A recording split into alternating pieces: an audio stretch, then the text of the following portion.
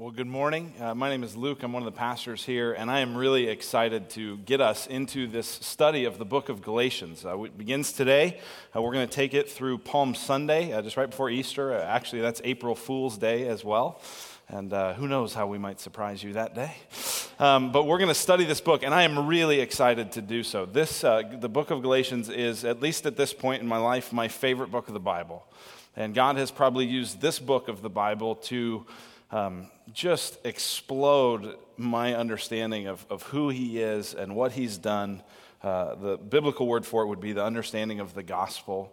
And God has used this book really richly in my life. So I'm excited to preach it. Since we started the church about 3 years ago, I've been excited for this day to happen. And so here we are, and we're kicking it off. So just so you know, the way this will work is we want you to have a copy of God's word in front of you, if you can, with a Bible or a smartphone app, or some of you have iPads or Kindles or whatever. That's fine. We'll put other quotes and things like that on the screen if we're looking at other parts of the Bible. But we want you to get used to being able to read the scripture and see it in there. And the idea that I've had in my head as I've been preparing for this series is this phrase: gospel fluency. Gospel fluency. It's a phrase that I first heard from a guy named Jeff Vanderstelt, who's part of our same church planting network. He's in Tacoma, Washington. I heard him use this phrase, and I just started chewing on that whole idea, gospel fluency. Right? When you hear the idea of fluency, you think of language, right? You're fluent in a spoken language, maybe even fluent in a programming or computer kind of language. There's fluency. How many of you, by show of hands, are fluent in more than one language?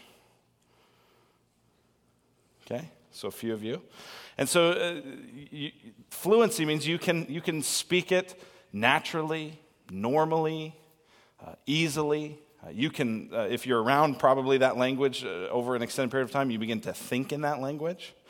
That you have multiple ways to say the same thing. That's what it is to be fluent. You know, when I think about, for me as it relates to language, I'm fluent in one language, English, and I know a little bit of Spanish.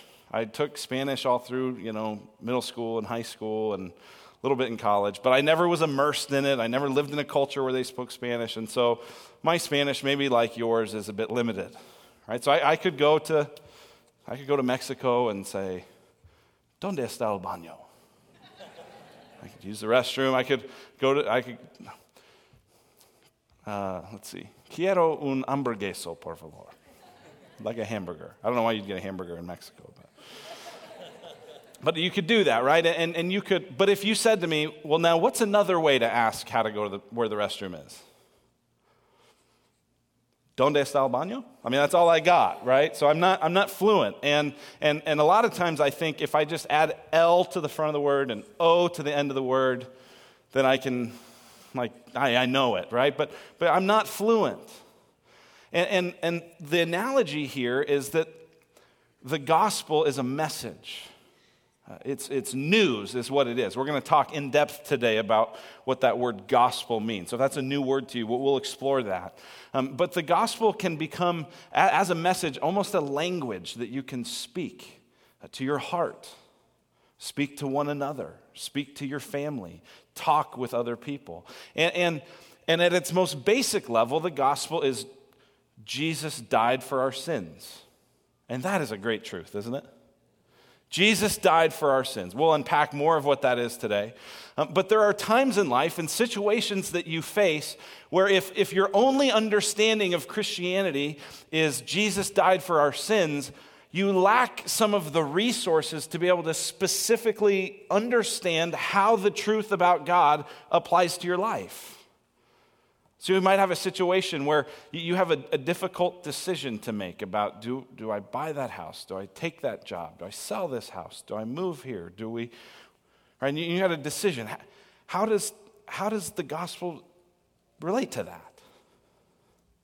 Maybe you have just certain issues you're dealing with personally.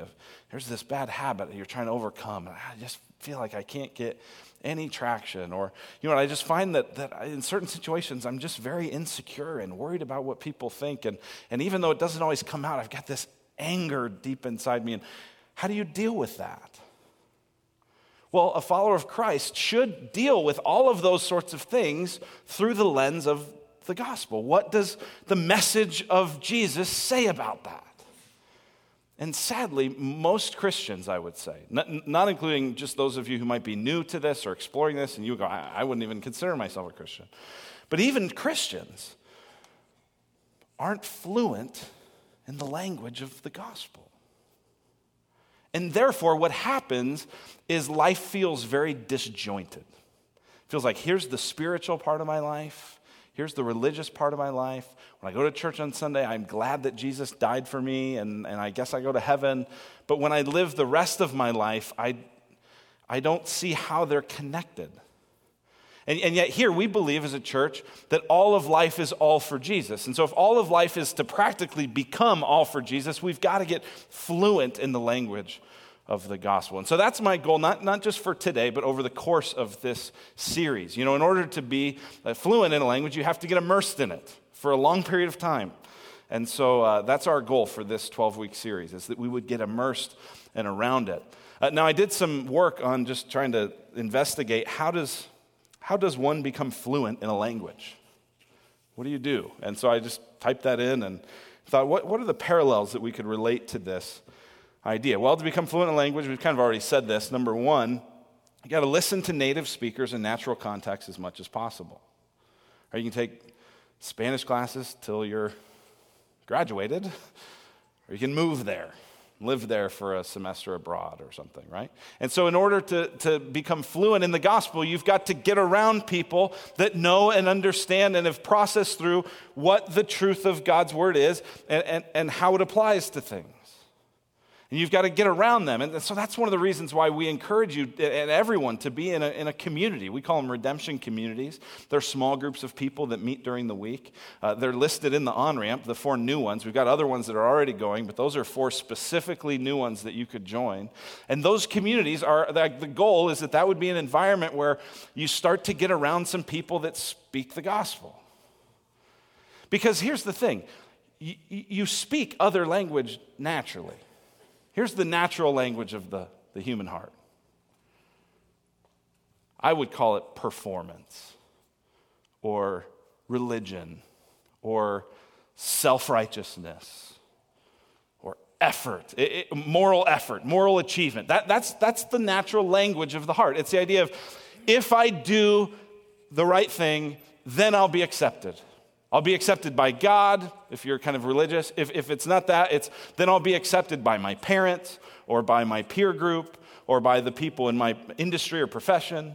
Or maybe it's even, if I do these things, then I'll know I'm someone. I'll be able to accept me. I'll be able to look me in the mirror and go, I'm good enough, I'm smart enough, and doggone it, people like me.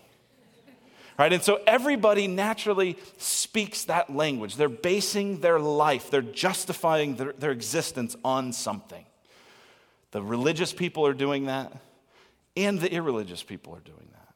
That's the default mode of the heart. For me, I grew up an only child. Both my parents were school teachers, which meant they were around a lot. I couldn't get away with anything. And I heard a lot of stories about all the rotten kids in their classes, right? So for me, the point of life was to grow up and not be like Ernest. My dad actually told me he'd maim me if I named a kid Ernest, because he had a kid Ernest in his class that was a mess, right? And so if your name is Ernest, I'm sorry, I'm not nothing personal against you today. But that was like, be a good kid. That's what I lived for. That was what I was about. It didn't take a particularly religious form, but it was moralism. That was the natural language. So if I'm ever going to learn a new language, a language of grace and of God's love and of God's acceptance, regardless of what I've done, if I'm ever going to learn that new language, I got to get around people that speak it. Here's the second way to become fluent in a language is practice speaking every day.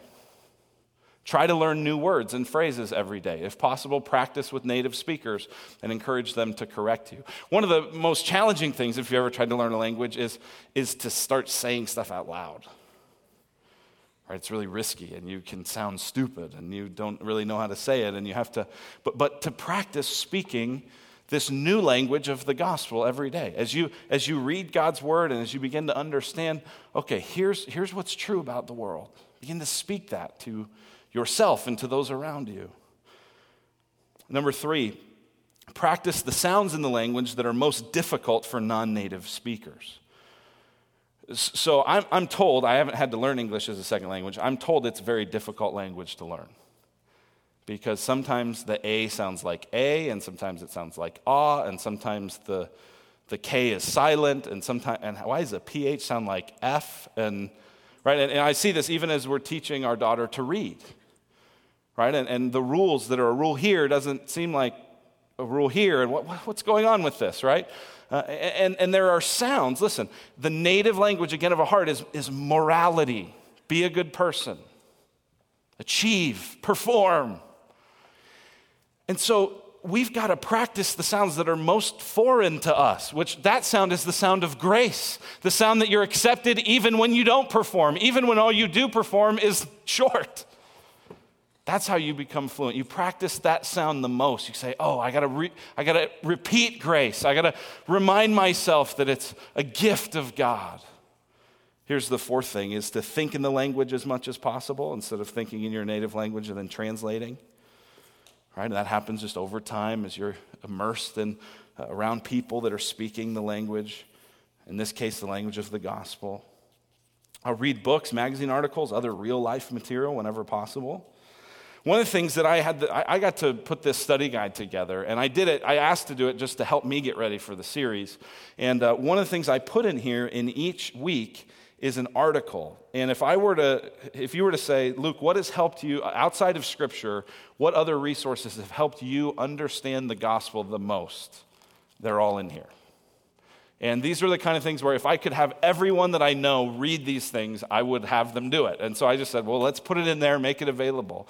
And so this would be another reason why pick this up. You can download it off the website for free if you want, but get around these things so that you can go, okay, this is how this starts to apply. A couple more quickly. Number 6, read some material in the language every day. That's why we need to be in the Bible. Not so we can, again, out of our natural language go, look at me, I read my Bible every day, aren't I spiritual? But to go, there's good news here. See, the Bible isn't primarily a blueprint for life or a book of rules that you should. It's primarily a story of God's grace, God's rescuing sinful, lost, broken people and giving them new life. That's what it's about. So I need that story every day. And then finally, number 7, make sure you know the full cultural meaning of slang phrases before attempting to use them. Some of you who have learned another language, I'm sure we could get you up here and you could tell funny stories about how you tried to say something and instead told someone they were ugly or, whatever that was, and they looked at you funny. Here's the deal, and if you're a guest or you would consider yourself more of an outsider from us, one of the things you'll notice quickly around church is there's a lot of insider language, right? And there's like a little bit of a code you feel like you got to figure out. What is this, right? And if you're in it, you don't even notice. It's like telling a fish they're in water. What water, But there's this kind of insider code. And what will happen sometimes is just to sort of assimilate into the community, you start using the code, right? So you might see on our program or on our wall, gospel-centered, outward-focused. And so you go, I don't know what that is, but they talk about it a lot. So are you gospel? Yes, I'm gospel-centered. And you don't even know what that means. And so we're going to try over the course of this series in some of those ideas. Another one you'll hear today, and this will be in some of the quotes, is justification by faith alone in Christ alone. That's an amazing phrase. It's incredible. It's so deep and rich when you understand it. But do you know what it means? Get to the point where you can learn those things before you use them. And just assume you know. And so that's what this series is going to be about, is just to try to help us to grow in that gospel fluency. We've titled this series, Fighting for Grace. which really, when you think about it, is kind of an interesting juxtaposition. Fighting, it's aggressive, it's violent for grace. Grace is accepting, and grace is good, and grace is kind. Fighting for grace. And that's what's going on in this letter. In this letter, the Apostle Paul, who started many of the New Testament churches, is writing to these churches in the region of Galatia, and this is an aggressive letter. His tone at times even sounds harsh. It's in your face. He's going to say things we're going to study today that some of you will even be offended by. And the reason is because he feels like there is a lot at stake. And what is at stake is grace. See, what happens is he knows that we're so prone to just default back to our language of be a good person, be religious, be spiritual, do the right thing. And disconnecting from why you would do any of that. He knows that that's the case, and so he's going to fight for this. This is not a new fight. This fight has gone on for centuries. One of the big places where this fight took place is in the Protestant Reformation of the 1500s. And Martin Luther, German, he was a monk, I guess, and then became a German pastor. He was fighting this fight for grace. And so he explained this in this quote. This is his introduction to his commentary on Galatians. Just so you know, 1500s, it's a little wordy, okay? So if you're overwhelmed by it, just hang in there. Here's what he says.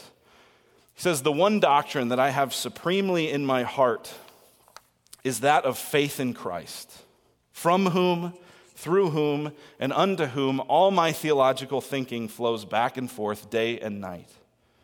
He's saying, listen, this idea of Christ is central. Everything connects to it. He says, this rock, which we call the doctrine of justification through faith. By the way, just so you know what that is, justified is to be made right with God. So the doctrine of being made right with God by faith, by trusting in him. That's what's at stake. This rock, which we shall call the doctrine of justification through faith, was shaken by Satan in paradise when he persuaded our first parents that they might by their own wisdom and power become like God. Ever since then, the whole world has invented innumerable religions and ways through which, without the aid of Christ, to use their works to redeem themselves from evil and sins. By the way, that's what all religions are about for the most part, other than biblical Christianity. Is it's an attempt to get to God. How can I be a good person and get to God? And the analogy I've always liked is, imagine that you lined up on the Grand Canyon with Carl Lewis. And you were going to have a jumping contest. Who could jump the Grand Canyon, right? And, Chris here, he's pretty athletic. He'd probably get a little further than me. He wouldn't get as far as Carl Lewis. But all of us are going to land in the canyon, right? No one's going to make it. And all religions are an attempt to jump across this chasm that can't be jumped across, except Christianity is God building a bridge across, God coming to us. All other religions are man working their way to God. Christianity is God coming down to man. We just celebrated that with Christmas. So this is what's at stake. And it's a fight, he's about to say. Listen to how he finishes this quote. "The devil, our adversary, who continually rages about seeking to devour us, is not dead. Likewise, our flesh and old man is yet alive. Besides this, all kinds of temptations vex and oppress us on every side." What a good word, vex. I like that. "So that this doctrine can never be taught, urged, and repeated enough. If this doctrine is lost, then also the whole knowledge of truth, life, and salvation is lost. If this doctrine flourish, then all good things flourish." Martin Luther here, as he's fighting for grace in the 1500s, is saying this truth that you can be made right with God just by faith, by trusting him, rather than by doing things. That is so important, everything else hinges to it, and it cannot be taught, urged, or repeated enough. And so what we will do for this series is we will teach, and we will urge, and we will repeat it every week. And I hope that even every week there's a sense of that's what we talked about last week. Because if that's the case, I will know that I have been faithful to this book. But I hope that it won't be sort of, that's what he talked about last week. But that instead it will be, look at what God has done. I'm continually amazed by it. That's what we're after with this series. So enough warm up. Let's get into it, and we'll have actually a bit more warm up here. We got to understand. The background. This will be the last little bit before we actually dive into these verses. You got to understand the background. In any book that you're going to study, you got to know who's writing this, who's he writing it to, why, what's the occasion, what's the situation here. That's true all the time. It's especially true of the book of Galatians. There's some things over these next few weeks that if you don't get the background, you're going to feel lost. And perhaps if you've read the Bible and had a hard time connecting with it, it's maybe because you just didn't know the background. And so hopefully this will help you. The first thing to notice is that this is a letter written to Galatian Christians. And Galatia was a region in kind of West Asia. And it's written to Christians. Now, you would think, based on what I've said, that this is about grace and this is about the gospel. You would think, well, that's the basic message of Christianity. Surely this must be a book for people who don't know Jesus yet, people who've never heard the gospel. No, it's a book for Christians, because Christians tend to forget. Right? You may think, oh, Christians think they have their act together. Not the honest ones. They know how much they forget. And we need to be reminded continually. And you never move past the gospel. Tim Keller has said that the gospel is not just the ABCs of the Christian life. It's the A to Z. The way you grow as a Christian is the same way you start as a Christian, which is by faith in Christ. So that's the first thing to see. It's written to Christians. But something specific has happened in this situation. So Paul has gone, his ministry was primarily to Gentiles, that's non-Jews, and Paul has gone all around and he's started new churches and he's proclaimed the good news of Jesus, that Jesus Christ came and he lived and he died and he rose again so that whoever would trust him could be made right with God, could be justified by faith. Apart from works of the law, apart from ethnicity, apart from whether you were Jewish or Gentile, it didn't matter. He's gone and he's planted these churches. And so he started this church in Galatia. And what's happened now is some people have moved from Jerusalem, and Jerusalem was the place. It was where the church started. It was where Jesus had died. It was the apostles were there. So some guys have moved from Jerusalem to Galatia, and they have they weren't sent out by the apostles in Jerusalem, but they've kind of taken that authority upon themselves.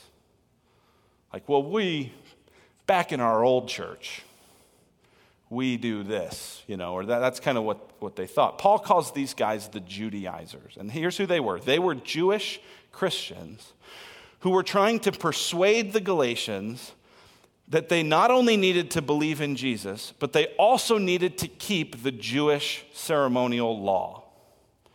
Now, any show of hands, who's familiar with the Jewish ceremonial law, right? Not much, right? So what are we talking about here? Here's what they were saying. They were saying, that's great. Jesus died for your sins. That's wonderful. Yes, you should believe in him, but you should also do the things that make you uniquely Jewish, namely, be circumcised and keep kosher food laws. So that's their main argument. It's Jesus plus. They're for Jesus, but they're also for these other things. Part of what they're saying really is, in order to become a Christian, you have to become Jewish first. Well, this message goes totally contrary to what Paul has been proclaiming to all these Gentiles. And so the accusation from the Judaizers is, well, Paul is just preaching easy believism, right? He knows that, what Gentile man is going to want to get circumcised? Show of hands. None, right? None.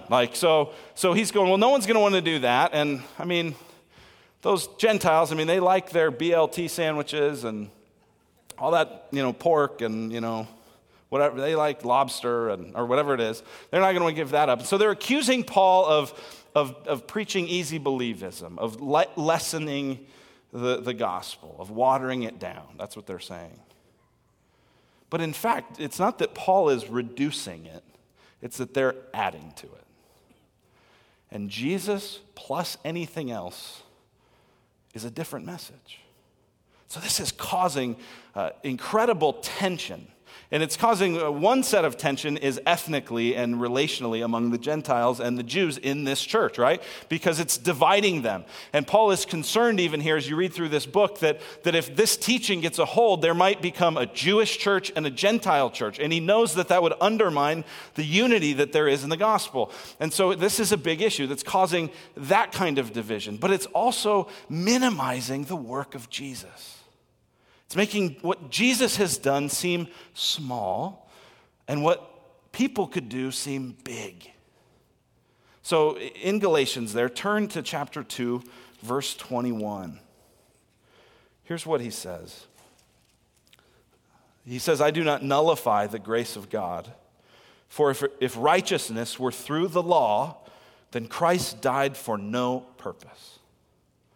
NIV says Christ died for nothing. If you could be made right with God by keeping all the rules, then what did Jesus die for? Nothing. And so there is a lot at stake here. In fact, this issue doesn't go away. The church had been dealing with this beforehand, apparently in the church in Jerusalem, and then it has spread to Galatia. After this, Acts 15 records what's called the Jerusalem Council, the first council of all the main leaders of the church coming together to argue over this question.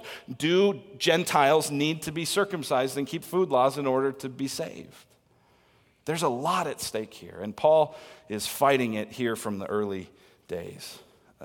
Another thing, background, these first two chapters are more personal in nature. Paul defending his authority as an apostle.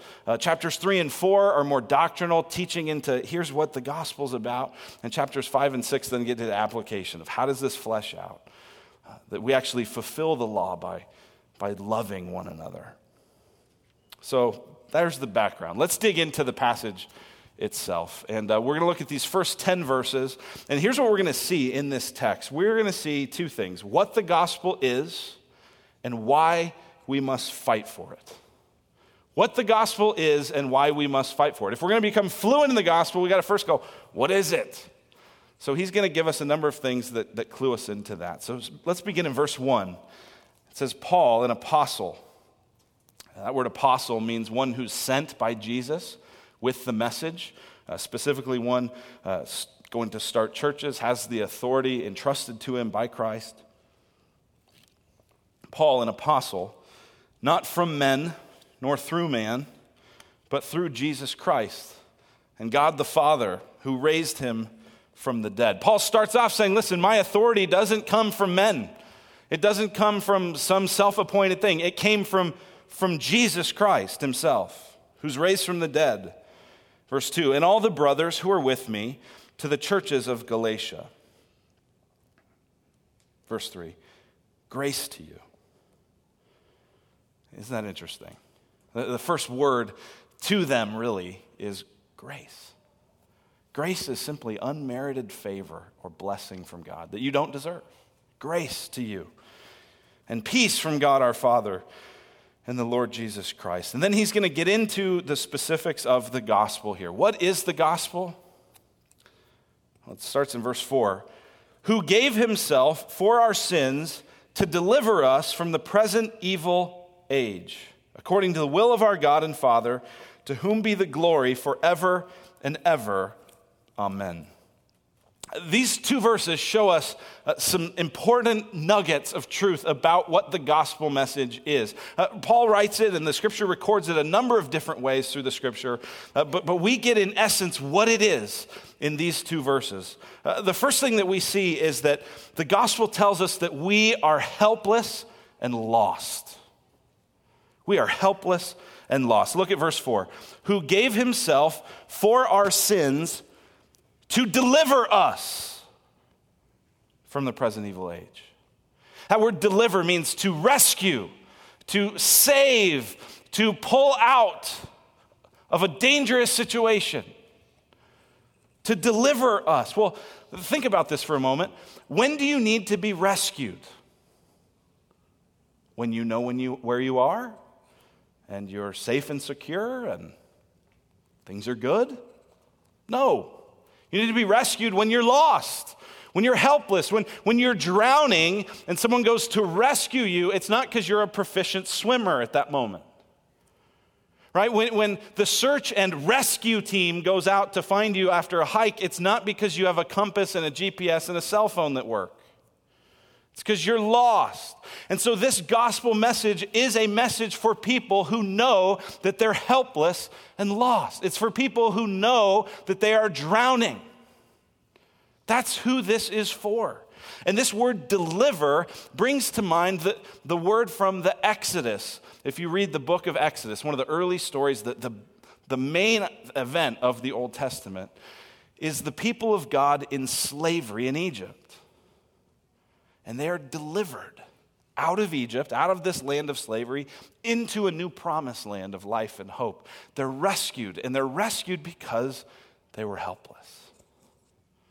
So the message of Christianity is for the helpless, for the lost. If you're here today and you go, I'm great, I don't have any needs, and if I stood before God right now, I think he'd say, we just need more people like you.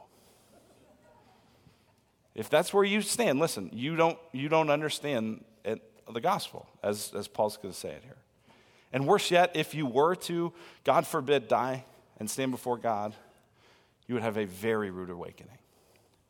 Because what he would tell you is, you were helpless and lost, and you didn't think so. So the gospel is for those who are helpless and lost. It tells us that Jesus died as a substitute for those people. So look at verse 4. Who gave himself for our sins. Why did he die? Not just to be a good example. Not just to say, when you're mistreated, here's what you should do. He died as a substitute. He died in your place, right? So students, you will at times have a substitute teacher.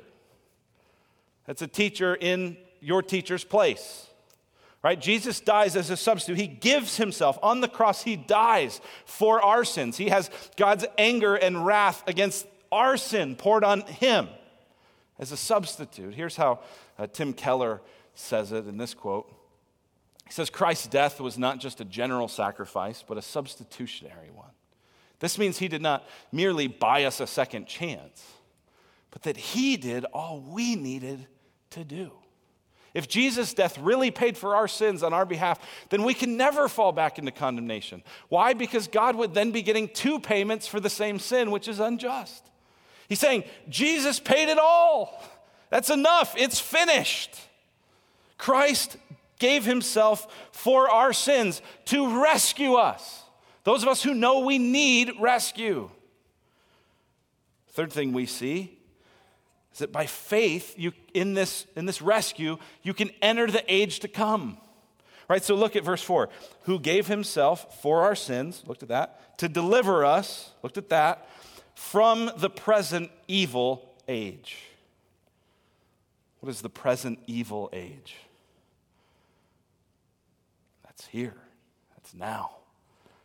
That's this world. That's every time you feel, as you watch the news, what is wrong with this place? That's all the selfishness and all the sin and all the abuse and all the war and all the jealousy and all the pettiness. It's all of it. And we're in it, right? We've done our part pretty well. This place is a mess, and we've done our share. And this is saying that the message of the gospel is that Jesus died to rescue helpless people out of that situation. Just as he rescued the Jews out of Egypt and slavery there, he's rescuing us out of a present evil, hopeless age, and therefore rescuing us into an age to come. The new heavens, the new earth is how the Bible describes it. The idea that this creation will be renewed. God himself will wipe away the tears of his people. Sin and death and pain will be no more.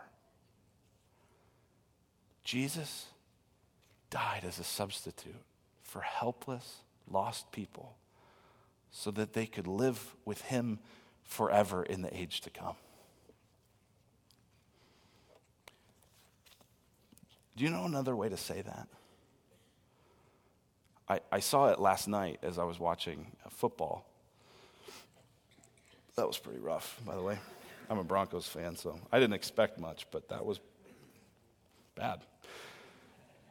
Any of you see the commercial by Focus on the Family? Just a bunch of little kids. And you know what they said? They said, "For God so loved the world that he gave his only Son, so that whoever would believe in him would not perish, but have everlasting life." That's the message of the gospel. And then at the very end, this little girl, just so cute, goes on there and she goes, "Wow." And I hope that as you hear this, I hope there's something in your heart that goes, "Wow. Jesus gave himself to deliver me from this present evil age. Wow." And then you might think, well, why? Why would he do that for me? Well, he says, verse 4, according to the will of our God and Father. Why did he do this? He did this out of sheer grace, according to his will, for his good pleasure. That's why. You say, well, didn't he see something good in me, and so that's why he did this for me? No, quite the opposite. All he saw, the only thing you brought to the table was rebellion and sin and pride. And according to his will, it's by sheer grace. It's what John chapter 1 says, where it says that to all who received him, who believed in his name, he gave the right to become children of God, who were born not of flesh, nor of the will of man, but of God. This is a message for helpless, lost people who need Jesus as their substitute so that they can live forever with him in the age to come. And it's a message of sheer grace. And it results in God getting glory, in God getting recognition. Look at verse 5. To whom be the glory forever and ever. What is at stake here in this message of grace? It's God's glory. It's God's fame. It's God's renown. It's the wonder, the wow of God. See, because listen, the more it's Jesus plus what I do, the more I'm looking for the wow. I'm looking for the pat on the back. I'm looking for the, isn't he a good boy? This is amazing. Jesus gave himself to rescue helpless, lost people by sheer grace for his glory. And God says in his word that he will not share his glory with another. And so at stake in this very discussion of the gospel is God's glory, and that's why we should fight for it. So we looked at what the gospel is. Why do we fight for it? We'll look at that, verses 6 through 10. Interesting here, because after most of Paul's letters, once he gives this introduction, Paul, an apostle, grace to you, usually then the next thing he does is he writes a bunch of encouraging things. I always remember to pray for you. And when I think about your sincere faith and your labor of love and your work of hope, and right in 1 Thessalonians we just studied that, right? He went for like 4 chapters, and you're like, Paul, we get it. You like these people. Got it. Not in this book.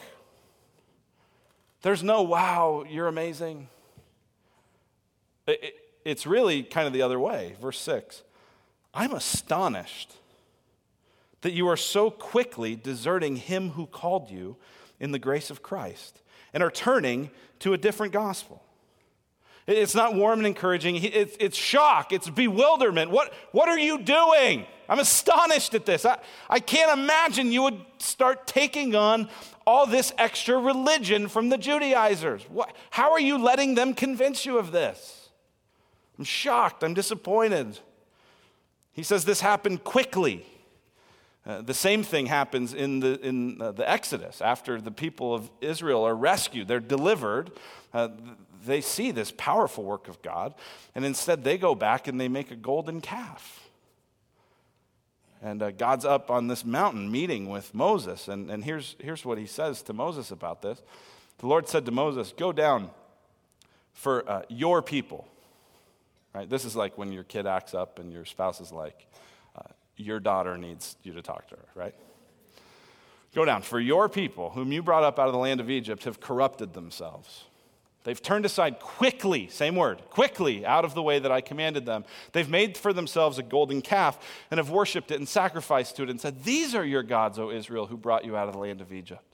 Just as the Jews were delivered by God, the Galatians have been delivered from sin by Jesus.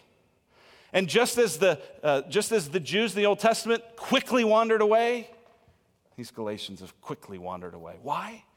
Because the native tongue is human effort and Jesus plus. So it's just natural.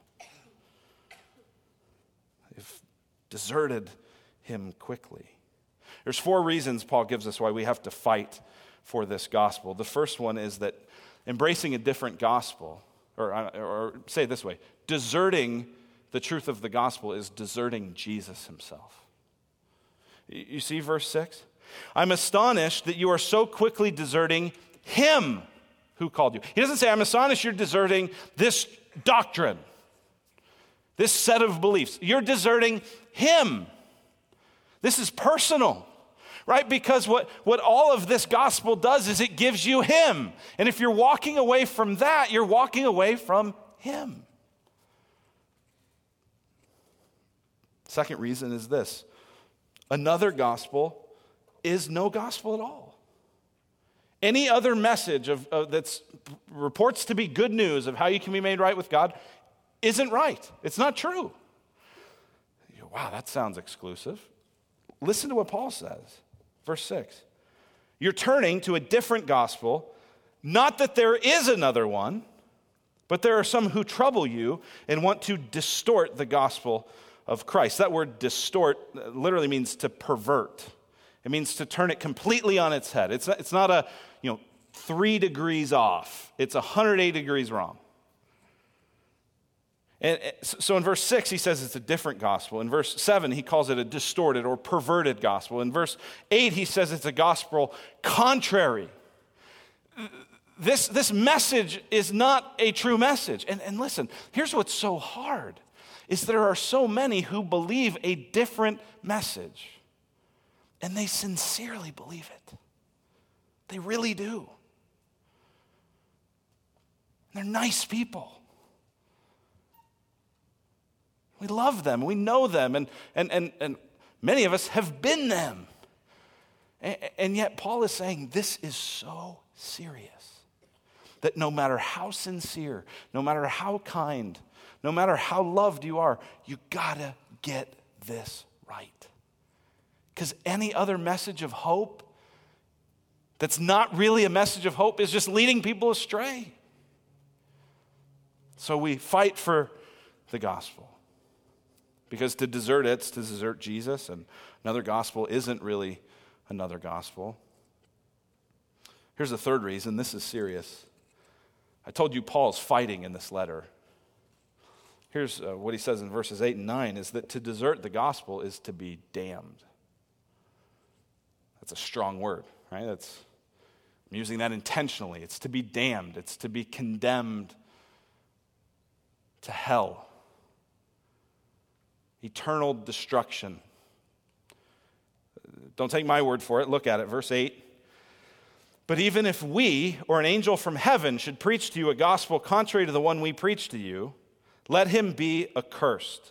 Paul is saying, even if I come back later and tell you Jesus plus, let me be accursed. If an angel comes to you and says Jesus plus, let him be accursed. And this word accursed is the Greek word anathema, means devoted to destruction.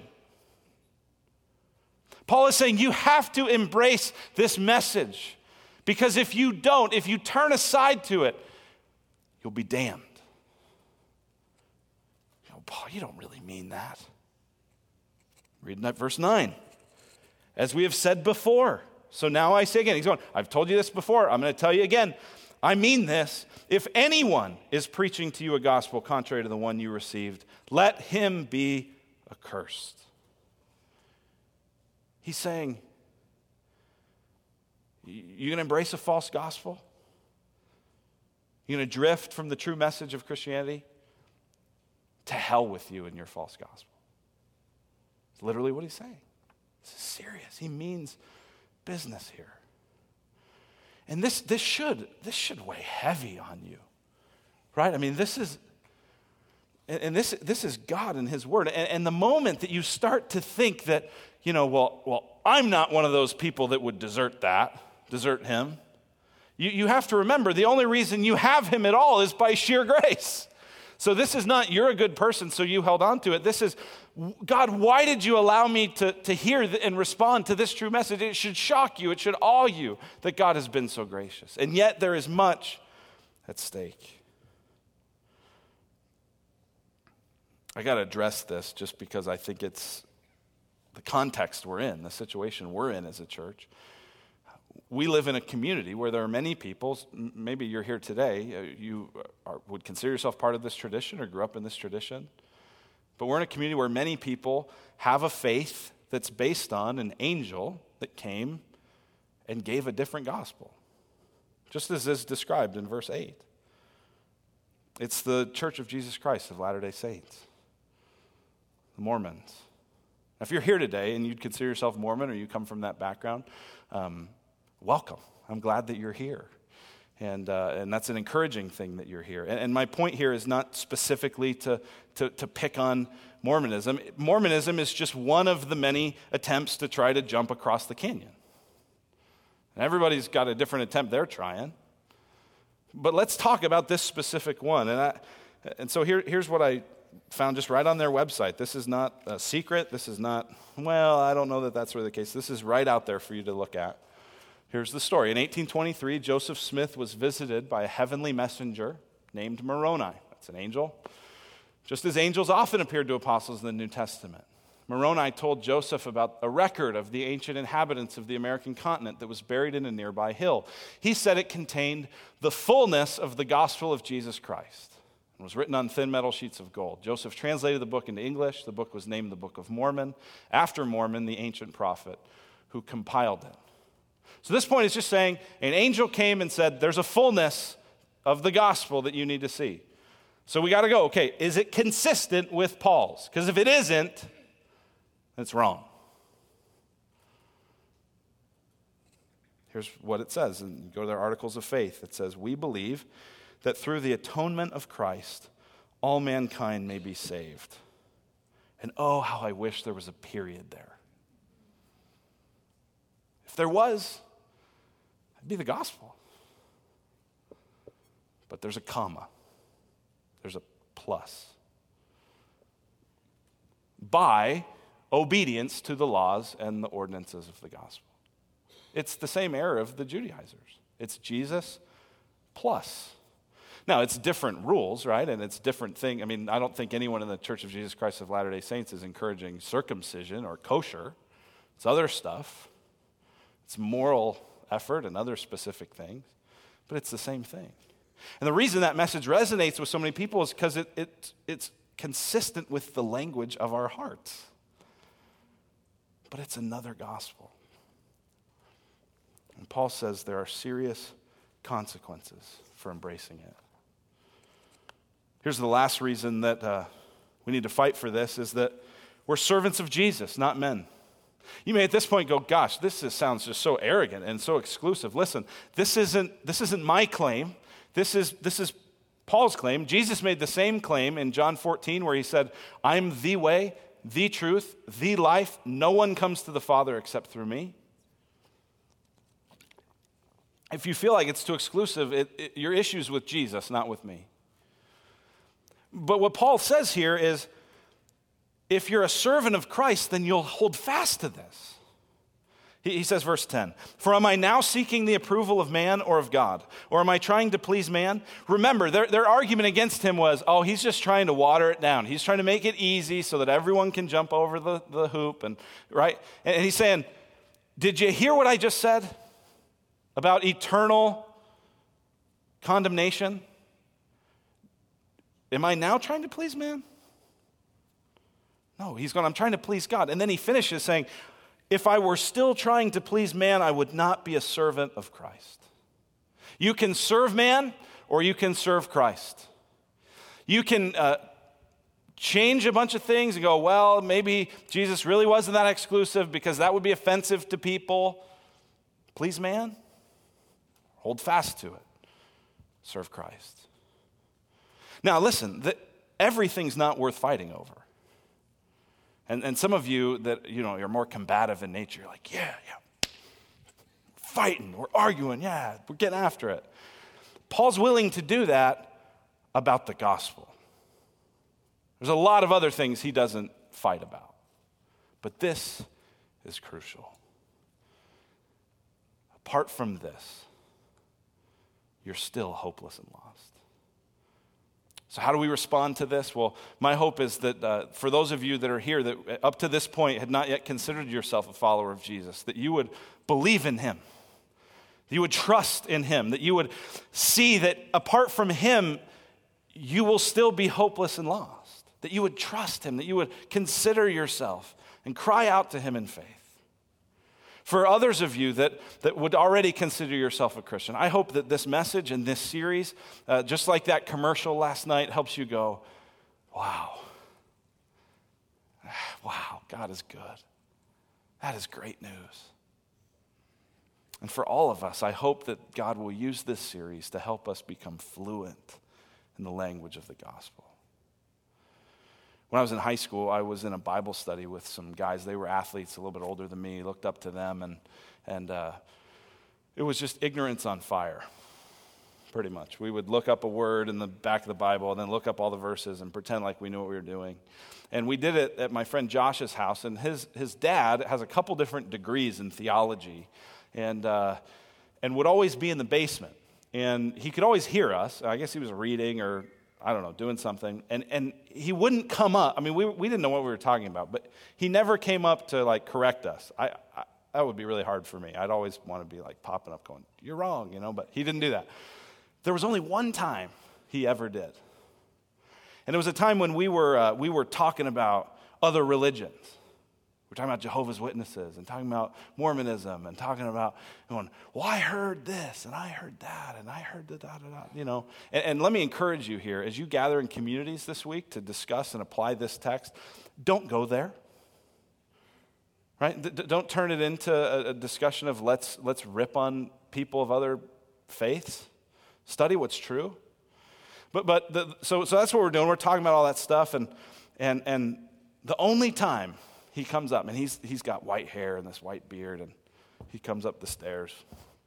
He didn't even come up all the way. There was slats, and he just looked through the slats. He was, gentlemen. We're all like, gentlemen, there's only one way to know the counterfeit, to study the real thing. He walked downstairs. The only way you'll know if other things aren't true is if you know the real thing. And the only way you'll be able to apply what actually is best for your own heart is if you know the real thing. So hope you'll join us. I hope you'll keep coming back over these next few weeks as we keep studying this. And I hope that even the songs and the way we pray for each other and the way we meet together this week will grow us in our love and appreciation for what Jesus has done. So let's pray. Lord, thank you for this word. Thank you for the message.